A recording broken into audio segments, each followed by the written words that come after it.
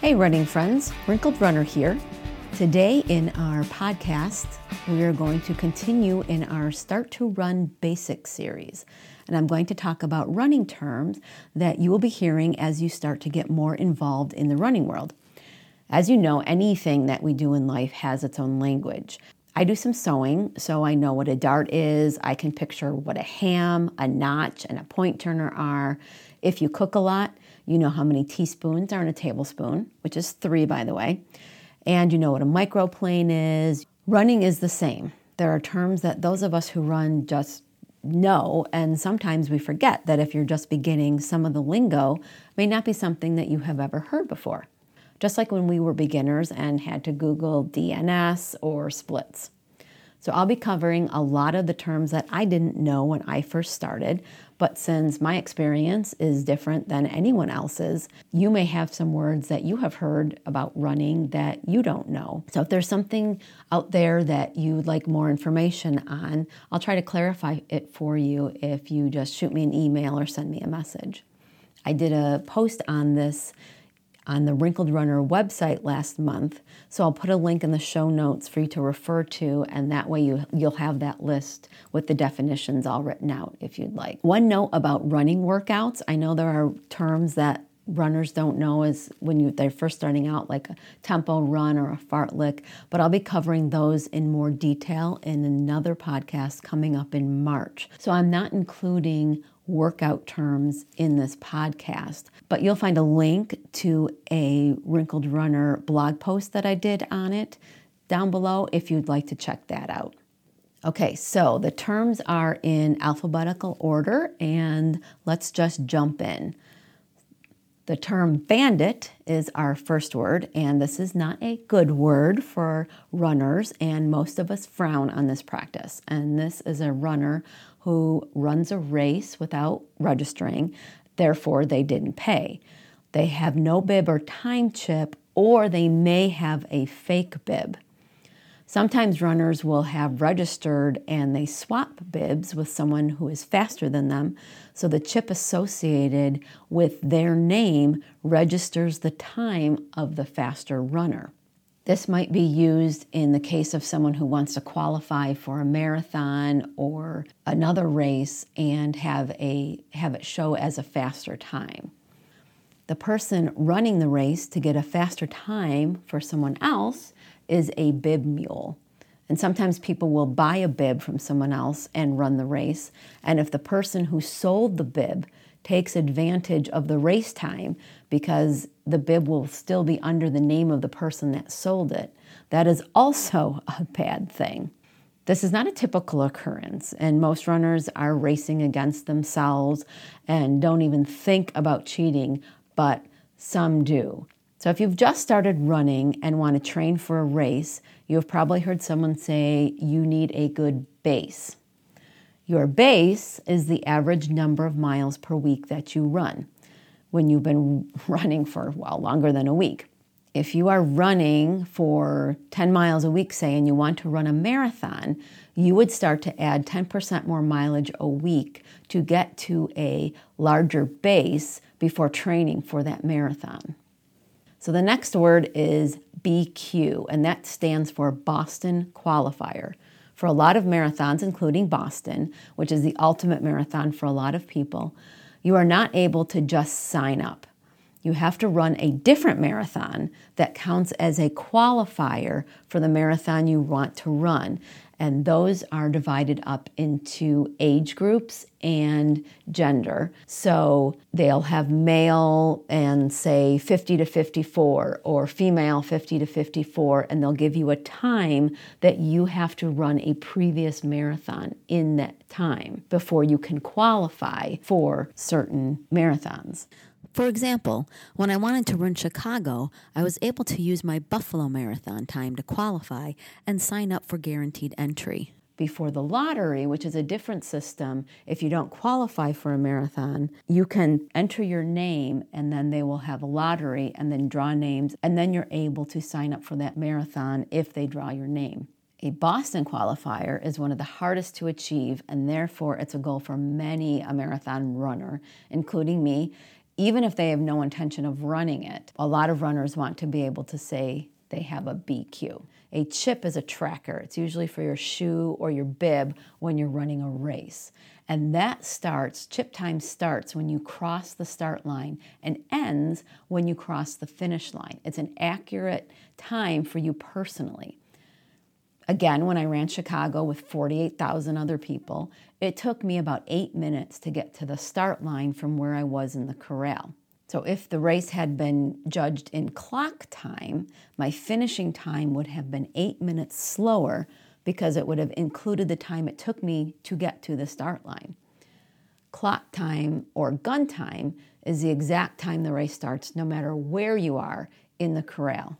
So if you're further back before the starting line, if you were timed by clock time, then all the minutes and seconds it took you to get to the starting line would go towards your finishing time, which is generally considered not fair, which is why most races judge you by chip time.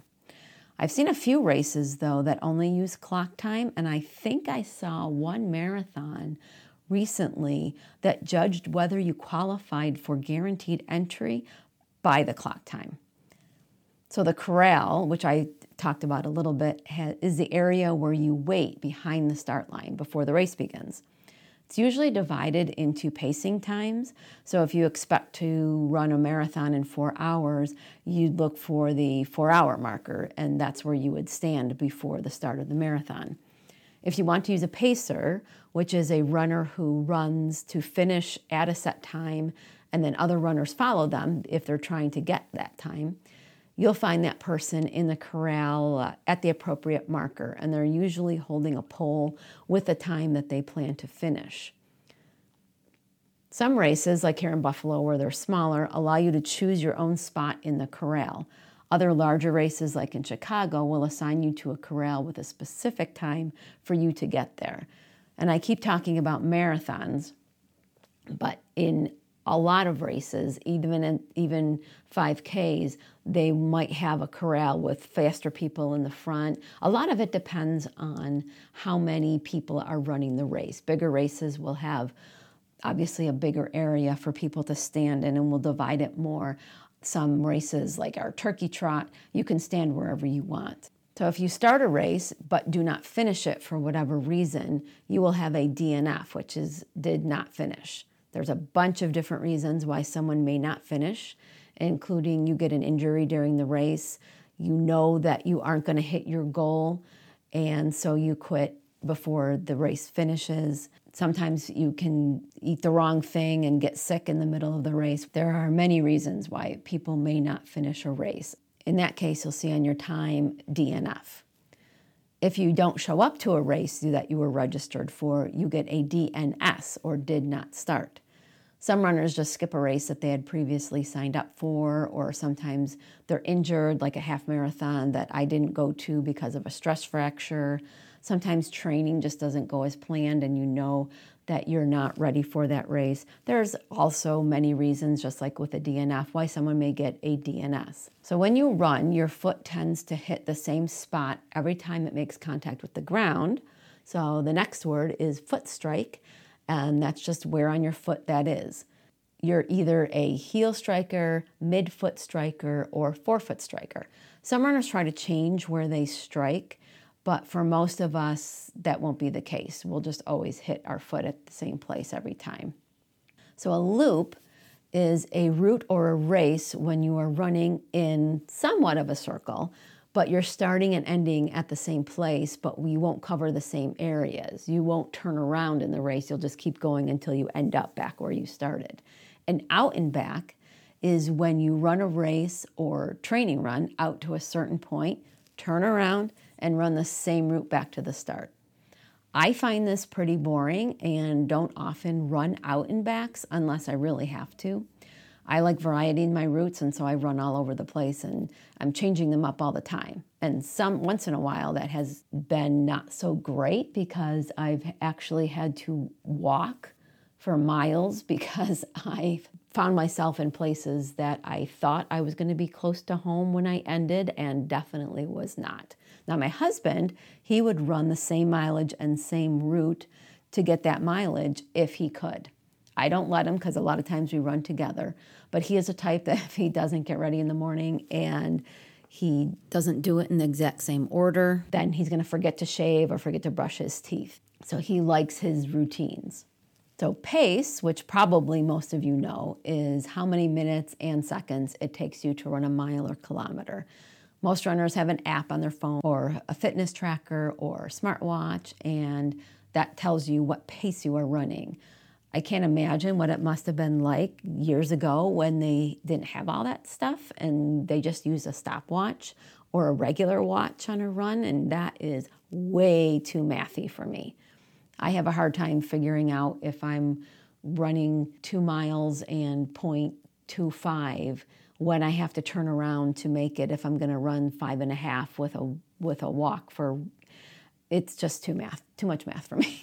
So a PR or a PB are both saying the same thing. It's a personal record or a personal best, and it's what your individual fastest times are for races.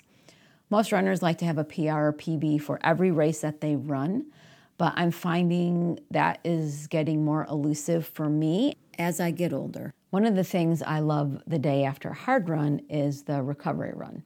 So it's an easy run, it shakes out your legs, it helps them to recover by getting the blood moving around. It can help with muscle soreness.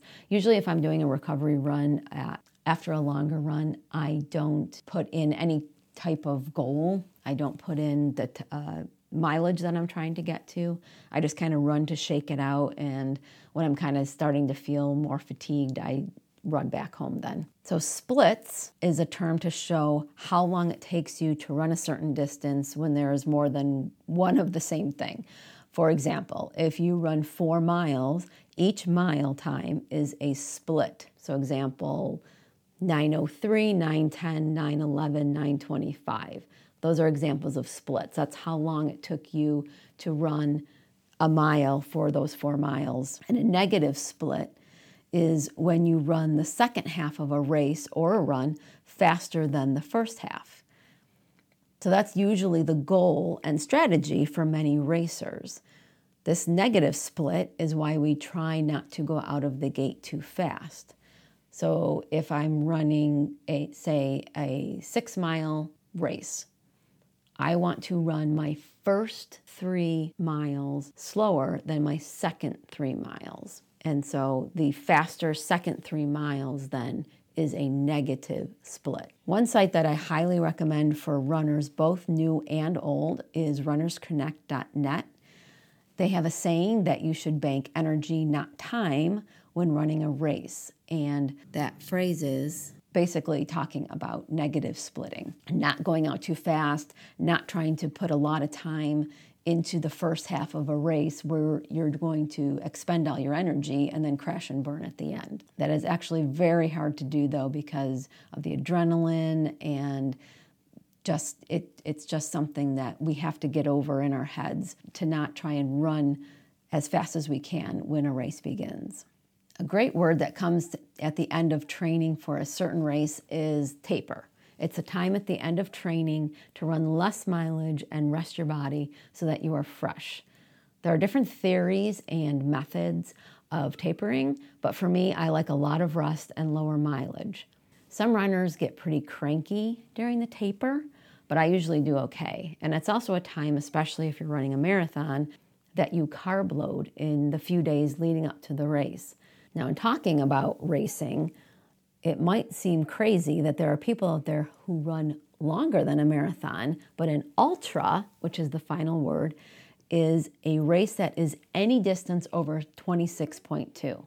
So even if a race is 28 miles, that would be an ultra, or 30 miles. There are actually races that are over 100 or 200 miles long. In the show notes, I'll add some interesting documentaries on ultra running. It's a lofty goal, and once you see these movies, maybe it'll be a goal for you someday. I will say that older runners actually do very well with these ultras, women specifically, and they're held over the course of more than one day if they are really long, and you have a support team usually as well. It's just an interesting concept and one that I think I'd like to pursue over the next few years.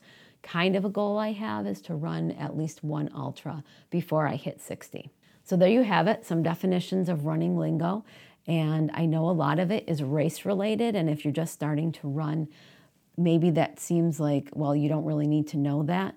But as you get into the sport more, there may be some races that you're interested in doing, even 5Ks or building up, or maybe you'll never race. There are some runners that never run a single race, and that's great for them. I think I'm going to eventually end up having to stop running marathons and concentrate more on 5Ks and things like that. So check out the show notes for any links and information on any of the things I've talked about. You can send me an email if you have any running related questions. Next time I'll be talking about rest and recovery and how important that is to those who run. We just want to go out and go hard and go fast every single time. But the more I learn about the body and how it works, you come to realize it's an integral part of our training, that rest and that recovery. So thanks for listening, and I hope to see you on the run.